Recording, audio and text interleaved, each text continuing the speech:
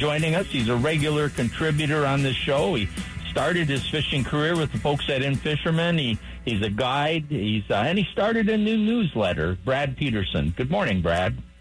Good morning, Terry. You know, I thought we talked about it a couple weeks ago, but I thought maybe we should jump right into your newsletter because it covers a bunch of the topics on the Northern Front Range that I wanted to talk about. So why don't you tell us about it and kind of take us through what's in this latest issue?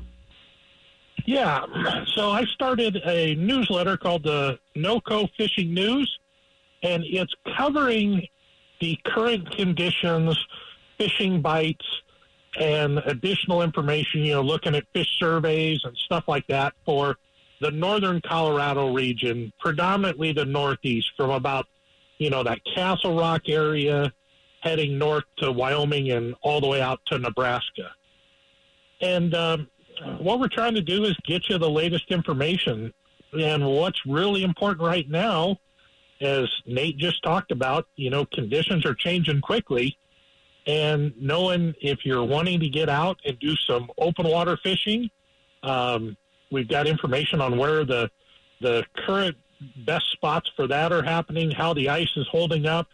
And then we'll also be doing a lot about when boat ramps are going to open, because with ANS inspectors, the state is having some issues getting enough inspectors. So hours may be changing on the inspection from what we've seen the last few years.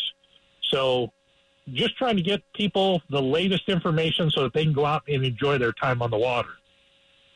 Take us through maybe some of the things you've either in the newsletter or that you found where you're researching for it about local conditions up here in the Northern Front Range. Is the ice holding up? Are we starting to see almost fishable open water? Take us through a few of the opportunities.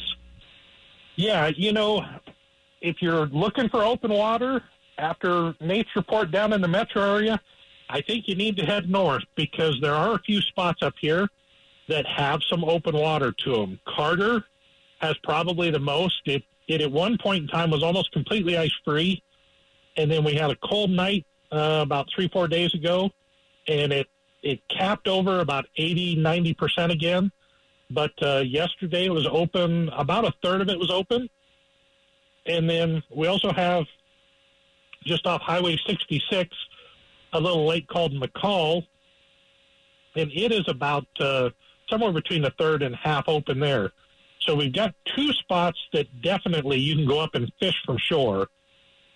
Then some of the other bigger bodies of water, you're starting to see some open water, such as Union has got an opening out in the middle. That has doubled in size since Tuesday.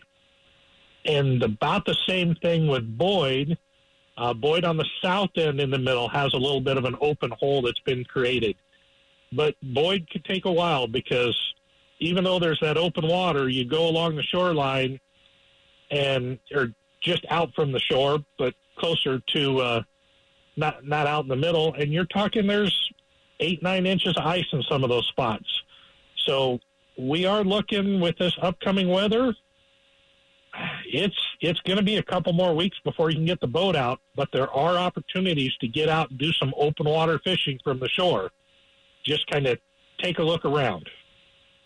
That early open water from the shore, especially for front range trout, a lot of the lakes are stocked with trout all year long, and they've had quite a bit of time to grow, and they're a cold water species.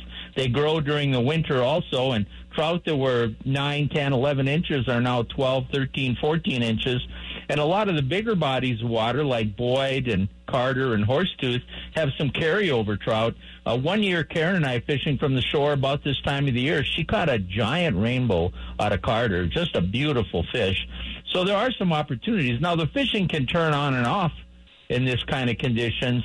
But, boy, you don't need that lake open. You just need room to cast and work that open water, because once that water opens up, if you can cast to it, you're going to get bug life and minnow life. It's going to bring in the predator fish, not to mention spawning activity.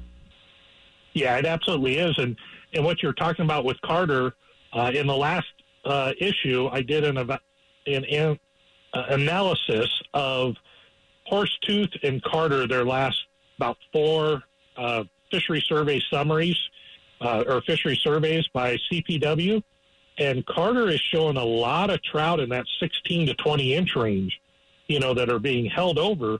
So your opportunity to get a bigger trout right then or up at Carter, and in the springtime, they're a lot closer to shore. So your opportunity to get one of those big fish is really good. And as you say, you don't have to be far from shore with your presentation. You just need to be able to get a reasonable cast out. And that doesn't even mean a long bombing cast, because most of the time in the spring when I'm fishing, I'm quartering the shore. Those fish have come up. That's water right at the edge of, the line between the water and the shoreline. That's going to be the warmest water right there. That's where your bug life's going to be, and that's what's going to draw those fish in. So you don't have to go out there and cast as far as you can out into the middle of the lake to catch fish. What about, you said this last issue, you had some of the stocking or test survey information from Carter and Horsetooth. Give us a few of the trends from each lake.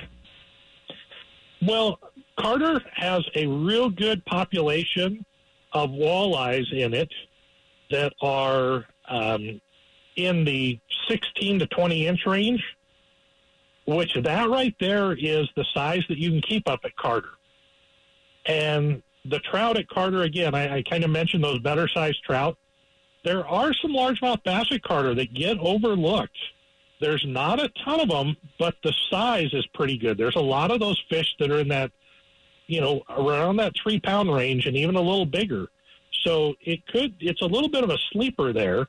And then when you start looking at Horsetooth, you've got some good and bad news. The overall walleye numbers have been on a slow decline over the last 4 samples. But the numbers of walleye in that 20-inch plus range have been going up. So if you want to go target bigger walleyes, Horsetooth may be one of your best bets. And then for smallmouth bass, on the positive side, the trend is for a little bit larger fish. They're starting to see more of those 14-inch plus smallmouth in Horsetooth. Horsetooth had kind of been notorious for having a little bit smaller smallmouth in there, and they're starting to get a little bit better quality in there. And then I know as you and Karen have experienced, they've got some nice bluegills getting established up at Horsetooth. They do. And also we're seeing some wipers and white bass, too. Yep, they've stocked those, and they're starting to show up. Most of the people that are getting into them are getting into them on boils. So, kind of that midsummer pattern when you're seeing them up there blowing up on shad or other bait fish up shallow, and they're getting on them and catching some, and that's when they really get on good numbers of them. There's incidental catches throughout the rest of the year, but that's going to add a real nice diversity to the fishery up there at Horsetooth that, can provide some good opportunities. The one thing with Horsetooth is when it gets warm and those boils are happening, the lake starts to get crowded with a lot of boat traffic. So it's a real early in the morning or right about dark type bite for you to find those and have the best luck. Real quick, because we're running out of time, as your newsletter comes out, what other waters are you going to be analyzing, and how do people get the newsletter? So we've already done Chatfield and Cherry Creek. Union will be coming up. The lakes out on the northeast, I probably will not be doing a whole lot on this year because they weren't sampled last year. And with the low water levels, talking to some of the biologists and the park rangers, it's really going to be unknown as far as how the fisheries are doing, surviving. I do know that Mandy, the biologist out there, is going to try to get out this spring and do a little bit of sampling. If that happens, I'll have those results out there. But I'm going to be giving fishing reports everywhere that I'm at and hear stuff.